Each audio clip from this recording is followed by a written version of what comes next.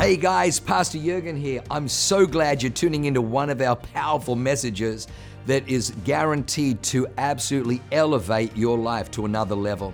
At Awaken, we only want to preach fresh, real, powerful to help you grow stronger in your walk with God, develop your faith so you can take more territory. I'm praying that God blesses you and enriches your soul as you listen to this amazing word from God. God bless you. All right, I want to preach for a little bit and then hopefully get back into praying in Jesus' name. I love the presence of God. Nothing better than it. And honestly, at the end, I'm going to invite people to come forward. And I just every time I'm here, I feel like I see a river of healing down here on the front of the altar. And the question is just whether or not you want to get in on it. You know what I'm saying? So don't stay distant from the altar when you're dealing with something. You know what I mean? That's the last thing you want to do. Always engage, always lean in. Okay, 2 Corinthians 10:12. Says this: we do not dare to classify or compare ourselves with some who commend themselves when they measure themselves by themselves and compare themselves with themselves. This is a tongue twister. They are not wise. They're not wise. Why aren't they wise? Because of the massive destructive nature of comparison. And I just felt God called me to lean in on this topic for a little bit because comparison is a thief. Comparison robs us, literally robs us blind. So many people in our world today have been absolutely decimated by living in this space of comparison, right? Those who compare themselves among themselves are not wise, yet literally social media has designed our entire life to compare ourselves among ourselves, right? That's literally what so much of the reality that we all face every day is, this constant comparison game that tends to rob, that tends to steal. It's one of the ways, the Bible says that Satan comes to steal, kill, and destroy. Comparison is one of the tools that he uses to absolutely suck the life out of you and me, okay? So Genesis chapter 3 kind of jumped right into this from the beginning. Satan has been using this tool for a while. It says the serpent was more crafty than any of the wild animals the Lord God had made. He said to the woman, "Did God really say, 'You must not eat from any tree in the garden'?" The woman said to the serpent, "We may eat fruit from the trees in the garden, but God did say, 'You must not eat from the fruit from the tree that is in the middle of the garden, and you must not touch it or you will die.'" Right? So he says, "You will not surely or certainly die." The serpent says to the woman, "For God knows that when you eat from it, your eyes will be opened and you will be like God, knowing good and evil." And when the woman saw that the fruit of the tree was good for food, pleasing to the eye, and also desirable for gaining wisdom, she took some and ate it. She also gave some to her husband, who mysteriously was quiet during this entire exchange. First case of husbands abdicating the responsibility and hence the fall of man. Okay. Step it up. Not this crew, though. Not emerged men. Not up in this house. Come on. Let's go. 300 strong on Tuesday. Let's go. Let's go. That was amazing. So anyways, he was silent and they ate it and their life was horrible afterward. Okay, so not a good situation. So here's part of the problem with comparison that we see from the jump is comparison causes us to assume the worst about God. And God is trying to protect them. He's given them everything, and he gives them a tree and says, "Don't eat that, but you have everything else." And there's a lot of reasons why God did that. But then the enemy tries to come in and go, no, God knows you're going to be like him.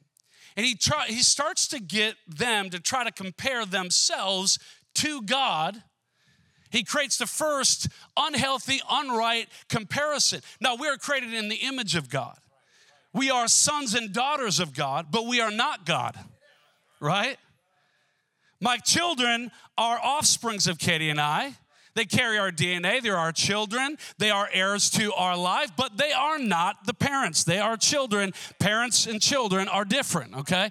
We are not God. We are made in the image of God and carry the DNA and carry the authority and carry his stewardship on earth, but we're different. But the enemy was kicked out of heaven because he tried to do that. Right? Satan from the beginning tried to say, hey, I should ascend to the throne. This should be me. This should be my glory. This should be my throne. And he got kicked out because he forgot who he really was. But Satan said, hey, when you taste this, that's when wisdom starts. But if you remember reading in Proverbs, Solomon says, actually, wisdom starts when you put God in the right place. We're not here to compare ourselves to God. We're here to be children of God, to walk in his ways. But God sits enthroned above heaven, and he has good for us and designs good for us, sees beyond what we see, sees beyond the natural, sees beyond your current circumstances. And so when we learn to actually look to God as a provider, look to God as our provision, then he actually begins to bring healing and blessing and freedom and breakthrough into our lives. But comparison gets us to start thinking the worst of God, assuming that God had better for somebody else than for you, and he's actually holding out on you, okay?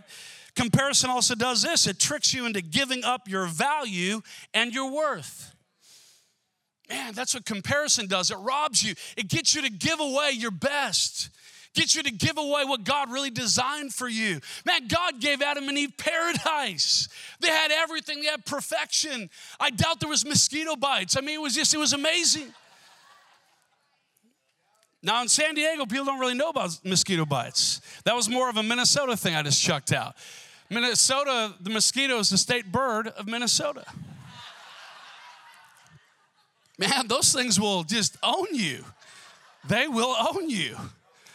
And they'll taunt you while they're doing it. They're in your arm, just hitting a main vein. They're just blowing up with your blood, and they just stare you in the eyes and don't care. But comparison tricks you into giving up. So Adam and Eve lost all the good that God had designed for them. But because they got into a comparison, thinking God was holding out, thinking God didn't have the best in mind for them, they end up giving up the good that God had stored up for them, chasing down something that wasn't actually even theirs in the first place, right? So it causes us to get into that space. Then Genesis chapter 4 continues with their offspring. Cain and Abel, not a great scene, but Adam and Eve start having kids. They have Cain, they have Abel.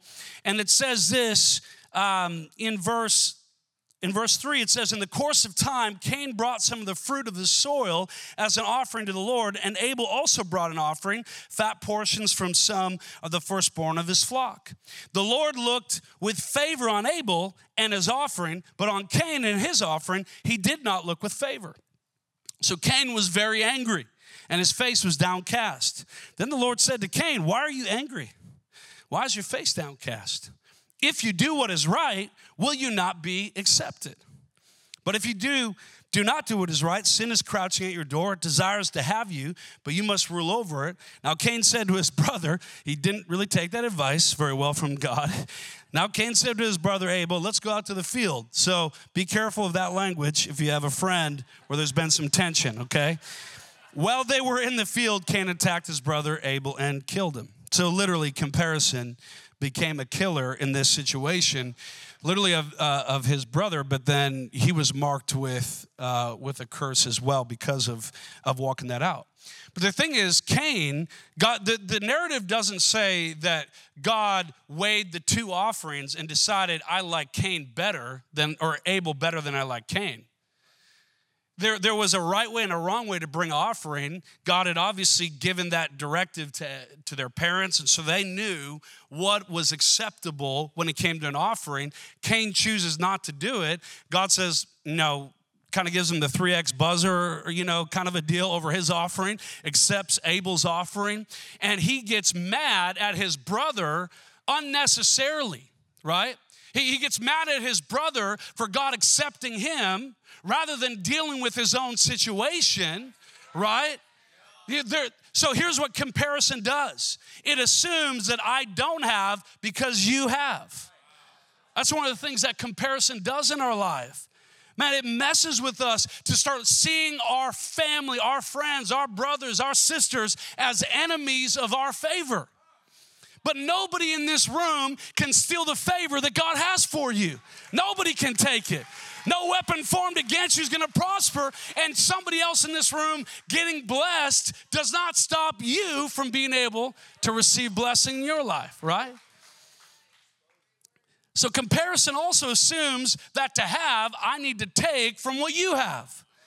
Socialism, okay? Right? This has been going on for a while since the garden. Just, the extremes love to pick up on Satan's leading quite often. But this whole concept, it's not just a political thing. We can all get into this sort of narrative and start talking poorly about somebody who's experiencing blessing because we start comparing ourselves to them and go, well, how come they should have that, right? How come they're getting blessed? I should get that. And instead of going to God to say, God, how do I walk in your favor? We go, well, I'm going to take what you have because it's not right that you should have and I don't have. But that's not how God's blessing and favor works. You start comparing yourself, and here's the problem. God has different favor for you, something specific for you to walk in and grab onto. And when you are so focused on what everybody else is getting, you actually miss out on the custom-made, handcrafted favor that God has for your life. You don't need somebody else's favor. God's got favor with your name on it. God's got something specific for you to walk in. So you don't have to compete. You don't have to compare yourself amongst yourself and try to go, man, who does God love more? I'm telling you what, he loves everybody. And like Pastor Jurgen says, he's no respecter of persons. He's a respecter of principles. Cain could have just said, God, I'm sorry. I repent. I know what I should have done. I didn't do it. And I'm going to bring an acceptable offering to you. And everything would have shifted for Cain and Abel. This was not complicated. Cain could have lived a full, blessed life if he had walked in everything that God has for him. Comparison tries to get you to take value that isn't yours while disregarding your own value. That's kind of what I was just saying. We can devalue so much what God has put on us because we look and we start comparing. We start looking around the room. We start looking around social. We start looking around the office. We start looking around the neighborhood. And we can get into a place where we are constantly trying to chase the value that God has put on somebody else rather than receiving what God has for you, right?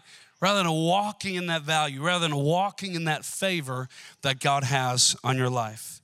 Amen? Comparison's a liar, right? Whispers all kinds of things to us. It's a cheater. It's a mocker. Comparison literally makes a mockery of us. But we don't have to live that way. Right? We don't have to live in a constant state trying to get somebody else. I think about the parable of the talents, where the owner, God in this story, gives a different sum of money, gives one kind of sum of money to an individual, gives kind of double that to somebody else, gives 5 of that to somebody else. He goes away, comes back. The guy with 5 doubles makes it 10. The guy with 2 doubles makes it 4. The guy with 1 buries it, right? And he makes up a story about how his master, or God, is a hard man. And I can imagine that possibly some comparison and frustration may have set in from this guy going, man, you gave the other guy double, and you gave the other guy 5 times what you gave me. So almost like instead of enjoying and being thankful for what God had given him, he sits on it, is mad about, how God is cheating him and not giving him his due. And man, well, why would he think that except for that he had compared himself to the other 2 people and what God had given them? But that's not our responsibility, to worry about what God has given other people. Our responsibility, and it's not just responsibility, our joy, our peace, our grace, our flow in life is determined on our ability to say Thank you, God, for what you've given me. I'm gonna multiply what you've given me. I'm not gonna worry about that if I feel like I got more or less, right? If you're a parent, dividing out food portions is a big thing. You know what I'm saying? Can I get an amen out there for the parents of young kids, right? You'll find out real quick, you do the old divide and split method, right? One person cuts, the other person chooses. You've never seen a more well-divided cookie in your entire life. When one sibling has to cut it and the other one has to choose. You know what I'm saying? But we can get into this place in our lives where we are comparing and competing. And whenever I've gotten to that spot in my life where I started looking around at everybody else and what God was doing in their life, what does it do? It creates frustration in me, maybe towards God and towards people. Gets me second guessing myself, gets me stopping pursuing everything that God has for me. And what happens is we give up all the good God had, chasing somebody else's favor, which is not ours, and we can never obtain it. That's part of the challenge with comparison. You cannot have somebody else's favor that God marked out for them. It's not your assignment. It's not your gift. It's not your blessing. It's not your favor. That's on them. Let them have it and celebrate the heck out of it. And you run after obedience and honoring God and multiplying what you've been given. And watch your life be filled with joy and peace and strength and hope. That's the best place to be. I remember years back in the Northwest when, working at a church up there, and I'd served in a couple of different areas, and there was a new campus kind of being opened, and I wasn't really clear I think on what God had next for me. And I just thought, well, this is kind of the next thing, seemed like the right move to go after. So I was kind of expecting, okay, my name's probably gonna be in the hat for this, And I was kind of chasing after something, honestly, that wasn't mine. But I really wanted it because I was in a comparison and competing mode of what I thought I should be, where I thought I should be, expectations from kind of different circles. And all of a sudden, when that opportunity got passed to somebody else, man, that was difficult. But I'm so thankful for it because it actually sent me into an incredible season of actually drilling down into what's my favor. What's my calling? What am I here to do? Well, why am I chasing everything else that somebody else, God's got marked out for them, or just chasing an expectation by culture or whatever the situation would be? What if I just really leaned in and just said, okay, God, what's actually on me to do? What's my call? What's my purpose? And I'll tell you what, I've never found more joy when I actually embraced what God gave me, when I leaned into the call, when I stepped into that area of purpose. That's when I just found life. And I stopped being so worried about what everybody else around me was doing or achieving or getting the award for that or the accolade for this or the promotion for that. I was able to just celebrate because I go, listen, I'm done with trying to just always compare and contrast myself to what's around me. I'm going to actually lean in and trust God for what God has for me. And as I've done that, God opens up the doors. God brings favor to you. When you pursue God's goodness and His call for your life, man, you're gonna find blessing. You're gonna find all the Garden of Eden that God designed for you, rather than the thorns and thistles that you get when you try to compare and compete and chase somebody else's favor. I'm gonna end with this verse and then we're gonna pray. 2 Corinthians 10, I read at the beginning. We do not dare to classify or compare ourselves with some who commend themselves. Notice that. They commend themselves. So we're not just generally comparing to people who have equal understanding of their identity. This is saying, stop competing with people who are not even walking in their God assignment. They're like self-proclaimed whatever. They commend themselves. When they measure themselves by themselves and compare themselves with themselves, they're not wise. Skip down to verse 18. It says, for it is not the one who commends himself who is approved, but the one whom the Lord commends. You know what? even in the pursuit of saying, I'm just gonna walk after my call. You know, you don't find the totality of your purpose and your call and your identity and your gift and your talent just in yourself. That's what the world does apart from God, and it still has levels of emptiness where you can never truly find your stride. It starts in who you are in Christ, and then it flows out of your identity. So your value is not placed on you by commending yourself or by somebody else approving of you. Your value first starts with your Heavenly Father when He puts His stamp on you and says you're loved, you're valued, you're mine. He went to the cross for every single one in this room. You have infinite value. And because of that, then you can walk in your identity and your purpose because it flows out of that.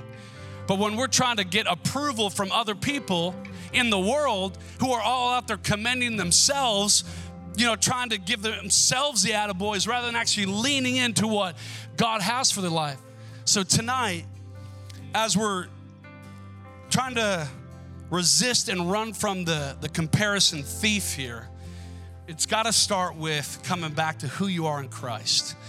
Not chasing identity in every other thing or in my work or in my bank account or in my associations or in my Rolodex, not that we have those anymore, but But my identity first, it's got to start. It's got to start in who you are as a son or a daughter of heaven. And when you can truly say, God, help me to walk in true peace and who I am in you. When you walk in that way, oh man, shoulders are back, heads up.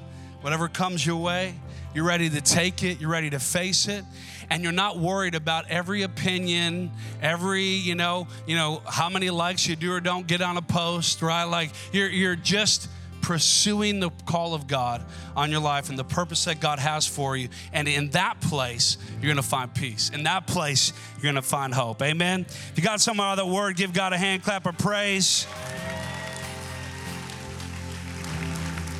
I want you to stand with me to your feet, and I want to pray with you. First of all, real quickly, here tonight, at the beginning I said I'm going to give you a chance to respond to Christ. If you're here tonight and you're away from God, you've never made the decision to say, Jesus, I'm going to follow you. Jesus, I need that identity piece. I've been trying to fill the voids all in myself, but I need you, Jesus. I need your healing power. I need your salvation to come and rescue me. On the count of 3, if that's you, I just want you to lift up your hand. I want to pray with you right where you're at. 1, 2, 3. Just go and lift up your hand. If you say, that's me. Great. Awesome. Great. Anybody else who says, that's me? Amazing. Awesome. Anybody else who say, that's me? You need to give your life to Christ, maybe for the first time. Maybe you've been away for a while and you're coming back home. This is like, you just know God's speaking to your heart right now. Anybody else? Lift your hand up nice and high. Don't want to miss anybody. Awesome. Great. Church, let's pray this real quick. Say, Heavenly Father, thank you for sending Jesus to die on the cross for my sin and raise him from the dead to give me life. I follow you with all my heart for the rest of my life. Amen. Wow. What an amazing word. I hope you enjoyed that as much as I did. Hey, listen. For more information about our church, go to www.awakenchurch.com or subscribe to our YouTube channel if you haven't already, and download our app. It is amazing. It is chock full of incredible messages, information about upcoming events, and you can even support our ministry if you feel so inclined. We loved having you with us today. We look forward to seeing you again. God bless you. Live a life that is transformative. Bye for now.